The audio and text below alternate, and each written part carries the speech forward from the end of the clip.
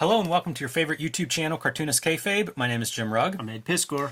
Want to remind everybody that it is Cartoonist Kayfabe-tober. This is our prompts. They correspond with the days of the month. So if you haven't already started drawing these, jump in wherever it makes sense and make sure you tag us in your social media posts when you share your drawings. I've been really enjoying seeing everybody's posts. Very talented audience here on Cartoonist Kayfabe, and it's very fun to see them interpreting these prompts. We also have a Cartoonist Kayfabe Patreon with 3 different levels that'll get you access to our videos early. And at the King Kayfaber level, you'll get access to all of our videos first because you can sit in on the recording session. We have a room full of King Kayfabers right now that we talk to in between videos and basically record maybe an extra episode's worth of content each week. But it also gives you access to these comics first. So if you see something on here that you want to add to your collection, you'll be the first one going after it on eBay or the aftermarket before it disappears or the prices go through the roof. We also are a daily comic book YouTube channel, and we've been doing this for 5 years, so we have about 1,500 videos in our archives. You can search through those on the Cartoonist Kayfabe YouTube homepage. There's a little search box with a magnifying glass. Put in your favorite artist, put in your favorite book, and I bet you we have some videos out there for you. All right, on today's video, we're going to be looking at Charlton Premiere number 2 presents Children of Doom. Denny O'Neil and Pat Boyette doing almost an X-Men comic here. It's Mutant. Yes, Mutant is used over and over again. And a post-apocalyptic world. It's a very fun comic. It's one I'm excited to dive into. And if you're watching at home, you might see this in Art in Time, the collection of sort of lost to history comic books. This is one of the books featured in there. Charlton, a prominent publisher of comics for 30 plus years, and now very hard to come by these things. But this is one of the standout issues in my Charlton collection. And, you know, that's what you look for when you're going back in time, is you see what's supposed to be a good issue. This is the one. So I'm excited to dive into this one and to share this with everybody because it's not something you see all the time. And right off the bat, we see black and white art. Yeah. Combined with 4-color art. Pretty unusual looking from page 1 in this comic. And that's part of the appeal for me. For sure. Now, what's the year on this? 1967. Okay. So there's that period in the middle 60s that is sort of legendary. It's mythic, where Neil Adams and Jim Steranko say that they're the only guys to come into comics within that period. There's nobody 5 years prior. There's nobody 5 years after. And what we're seeing here in terms of craft, I think, is an incorporation of both Steranko and Neil Adams. And Steranko would do these black and white pieces in the pages of things like Captain America and on his Nick Fury stories. And then you have the wild panel borders that you associate with that very wild early period of like Neil Adams. You know, Gene Colan would be doing that on his Daredevils and things for sure. But I think you're incorporating the 2 new voices in mainstream comics into the art chops for this thing here.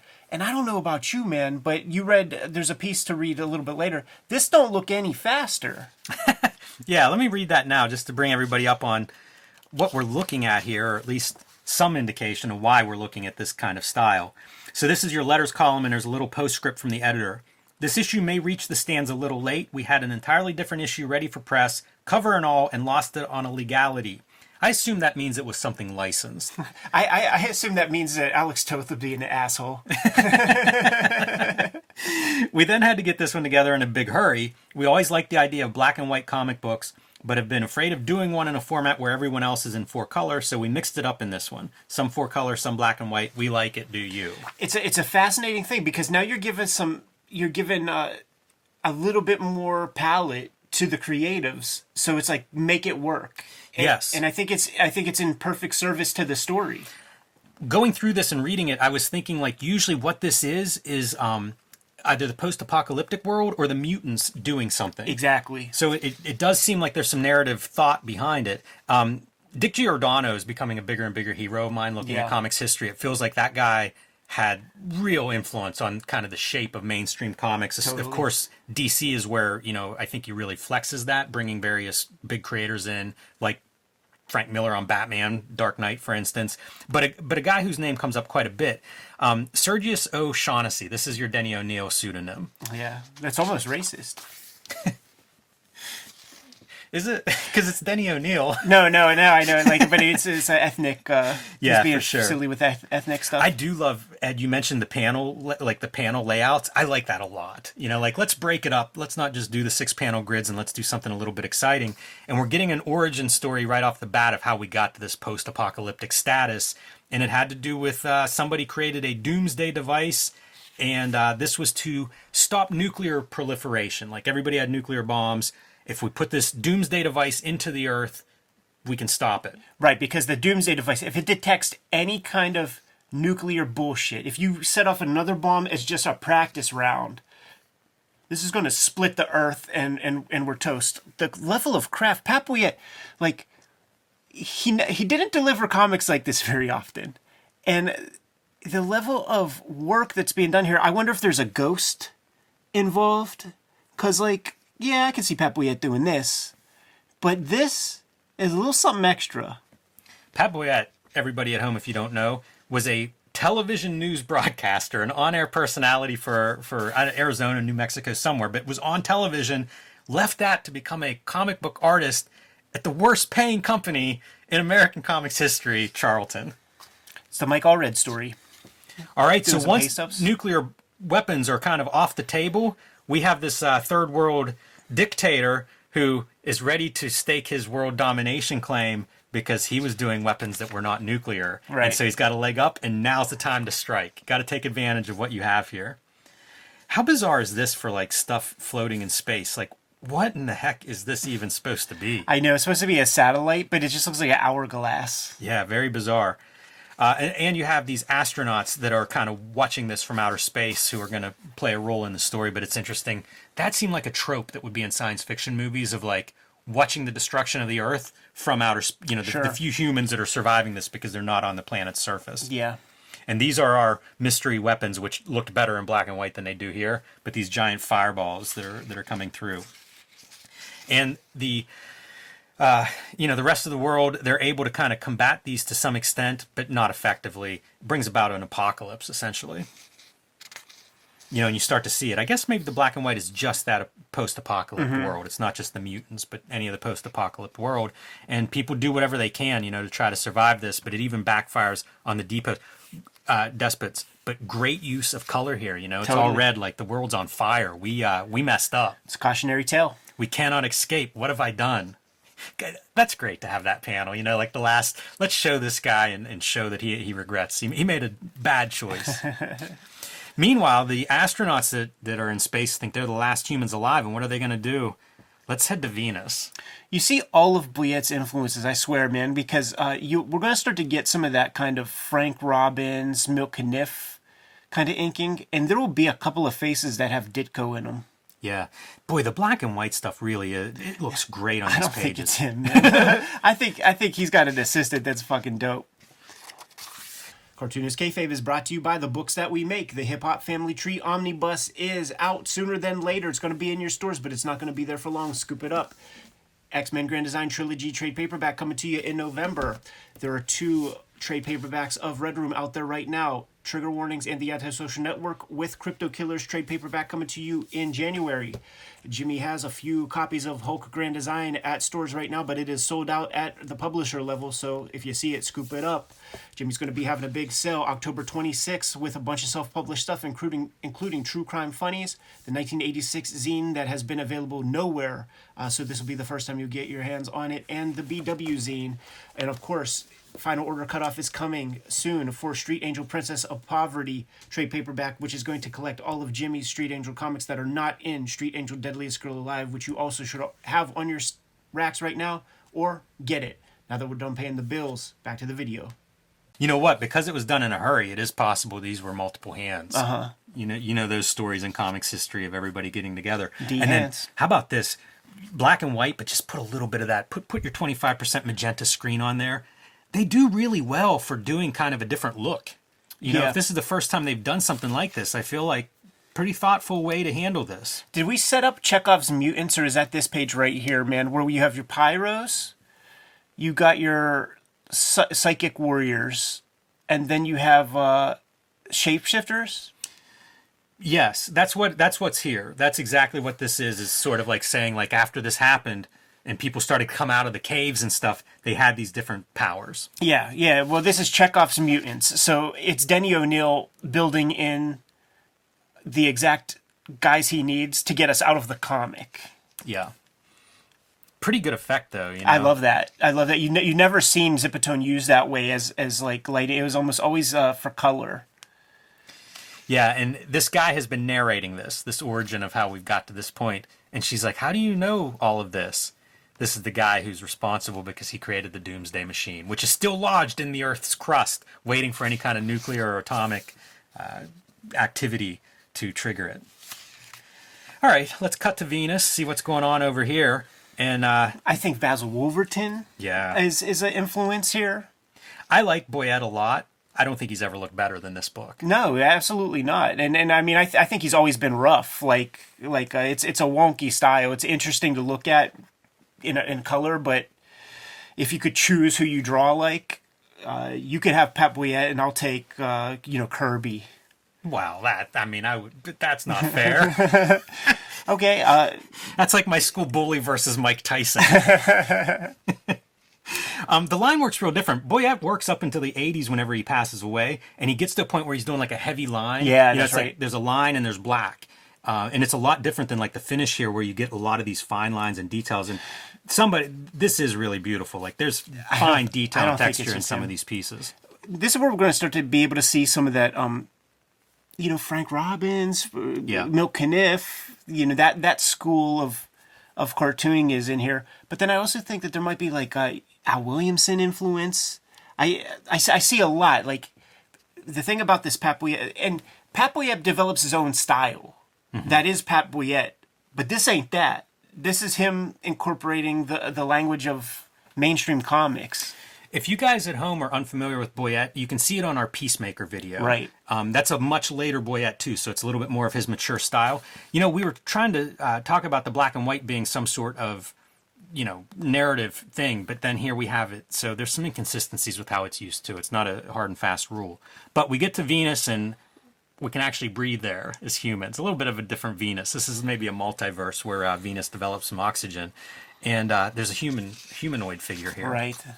And this humanoid, not quite right, almost like melting in front of them and disappearing, but these guys decide they're gonna set up a trap for him. This piece right here where you see the 3D of the leg as it's melting, like I studied that. I'm like, oh, that's sharp. That's really smart. Yeah, it's pretty good.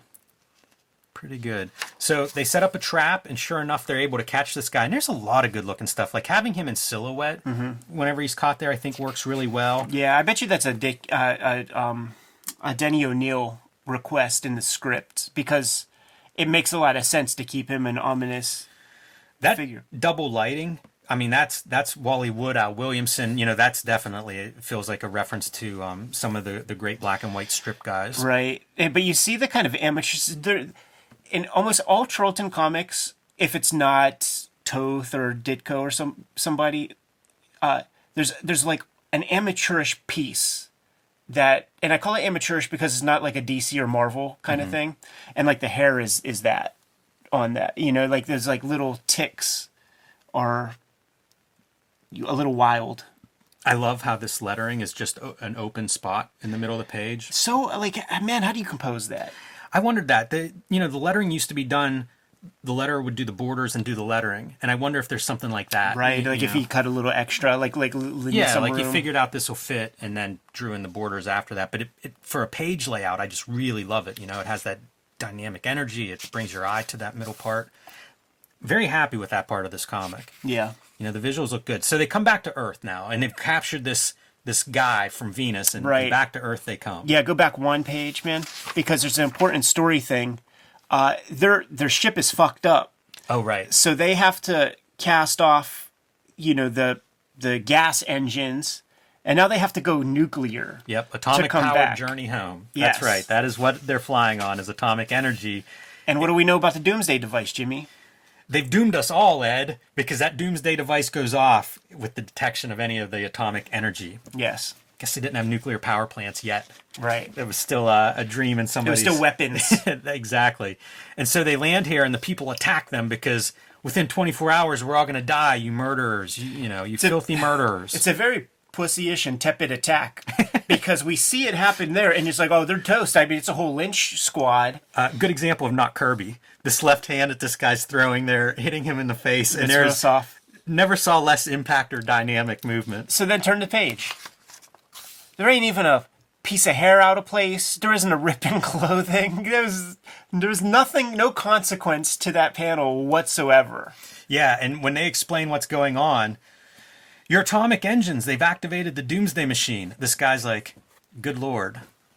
There's no expression hardly at all on these two faces. Yeah. Of course, all the stupid oversights. I feel like this was a Marvel Method book. Because those dudes are not selling that script. I mean, Pap Wiett didn't get to work at Marvel. That's true. You know what I'm saying? Like, well, I guess maybe he did later. Did he? No, it's He Pat did anything Broderick. there. I always confuse him with Pat Broderick. Yeah, very, very different stylistically. I like that guy, the drawing of that guy. It's pretty neat. Man, this effect of the clairvoyance with the no eyes, I love it. I'm surprised this isn't something that's been more widely adopted. It's such a good visual for a comic. It's pretty cool, using the black zips there. This could be Pete Morisi doing a fill-in issue, right. Which makes me wonder if there are there may be hands sprinkled around here. But good stuff, like that's a great panel too. That hellish red, and again, the no eyes is just such a great visual. The lettering's kind of weird, like the sound effect lettering. CHARLTON lettering, like I associate that with CHARLTON books. All right, part 3, the final hour. Now the Doomsday device presumably has been activated, and what are we going to do about it? Get the mutants together and let's start thinking. We on Coquille, or is that a duotone board, do you think? It's hard. It's a little far away from me. You know what? I can't tell. If you want to take a closer look, I really can't tell what that is. The texture is there like a Coquille kind of board, but... It looks like there's 2 grays. It doesn't look like there's really more than 2. He's making it work. Yeah, it looks good. Whatever it is, it looks nice, and I like seeing it. It's another contrast to like these screen tones that seem like just traditional screen tones being applied. So these mutants are kind of like talking about what they can do, and some of the clairvoyants can see the Doomsday device, but they can't get to it. And this is whenever we start to figure out who was this Venus guy. Right. And how good does he look with the veins in the forehead and stuff? Straight from Outer Limits. It's such a perfect like sci-fi design, especially for the 60s. It does feel like something you could almost do a little bit of rubber masking and make this a movie character. Totally. Like the outer space too. Very atypical for outer space, like a long way from say a Kirby cosmic outer space piece. Right. But it has that Steranko, it has that Neil Adams kind of build to the figure.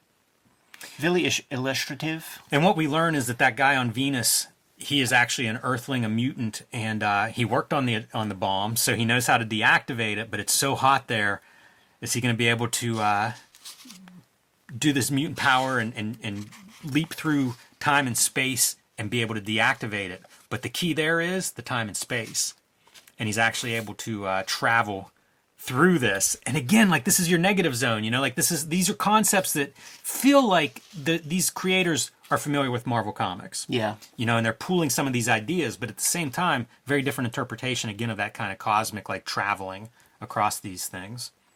Boy, it is bizarre to have a black and white panel like this in this context in 1967. Absolutely. It'd be a long time before artists were really mixing those two things together. Part of why this issue stands out. Just a formal oddity. One of the beauties of a very quick deadline is that they can't be precious, the editors. They have to kind of like let something go through, man. So like it gives you that opportunity to play. Never more Kniff, right? Right. Than this face right there. And you talk about deadlines, you can look at a page like this and think, could you do 8 of these pages in a day if you had to? This is a very quickly drawn page. I like how it looks, but there's no laboring over cross-hatching or anatomical correctness or let's set up a model and get the folds right. And there's a charm to that. I kind of miss that sometimes, that lack of or making it too precious now. This is a throwaway story in a lot of ways. I enjoy it, but it's not high literature. Get it down there and let's move on. Let's do next month.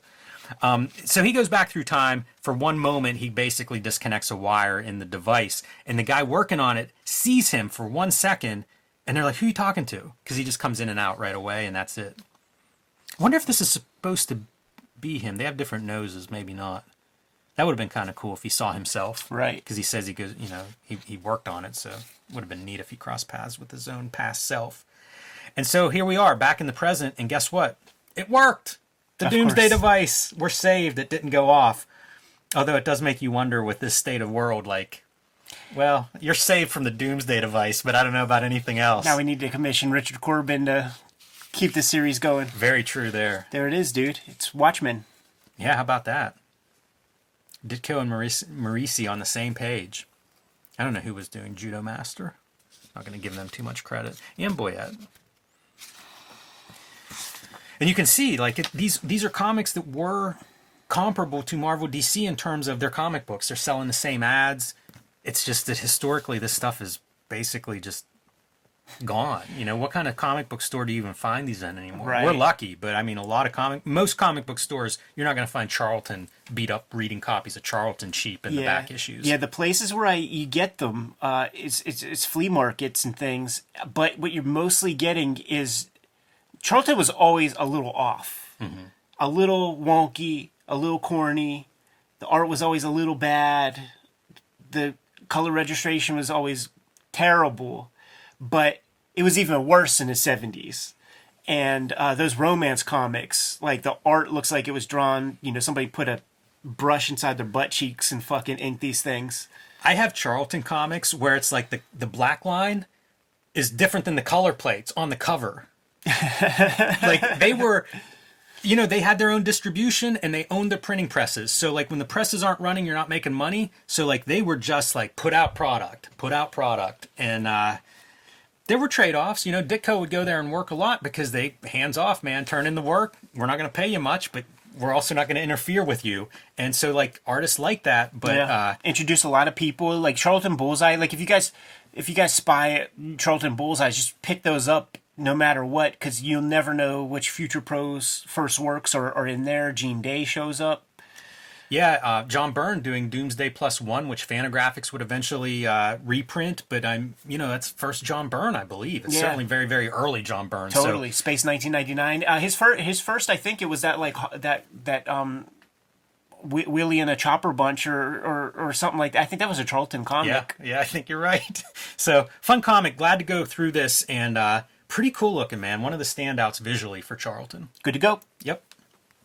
Kayfabers, like, follow, subscribe to the YouTube channel, hit the bell so that we can notify you when new videos are available. Kayfabe-tober is still upon us, and these are your drawing prompts. Do not run out of steam. Make sure that whenever you post these images, you got to tag us, you got to @ us, you got to let us know that these drawings exist so that we can share, retweet them as much as possible, signal boost your accounts, man, get you some more followers, and we get to enjoy your creative work.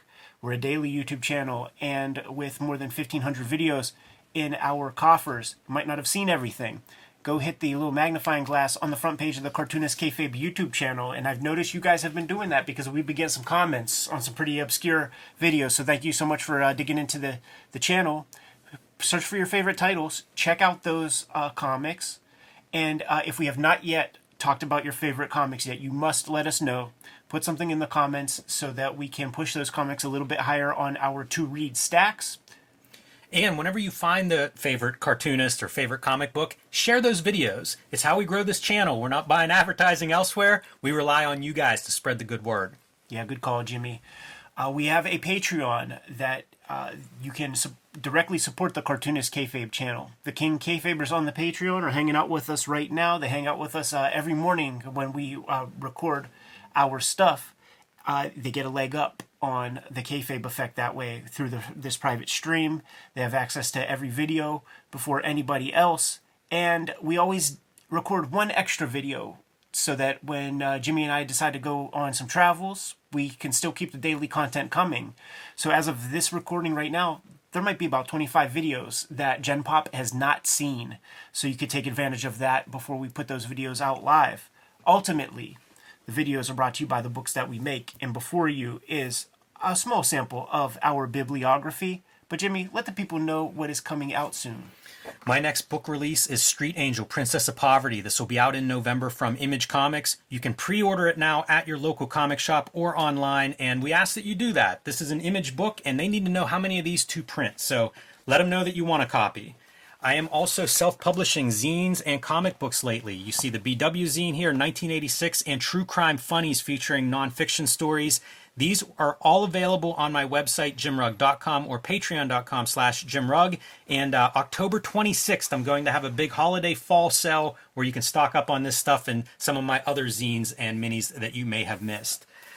Hulk Grand Design is my contribution to the Grand Design mythos, and basically out of print. So if your comic shop has a copy and you don't, you may want to pick that up sooner rather than later, because Marvel Comics does not keep this stuff in print. If you haven't picked up a Hulk Grand Design yet, they are getting more and more scarce. So grab those now while you can. October 17th, the Hip Hop Family Tree Omnibus hits bookstores. October 18th, it hits comic shops. Scoop this up. About 75% of the print run has been accounted for.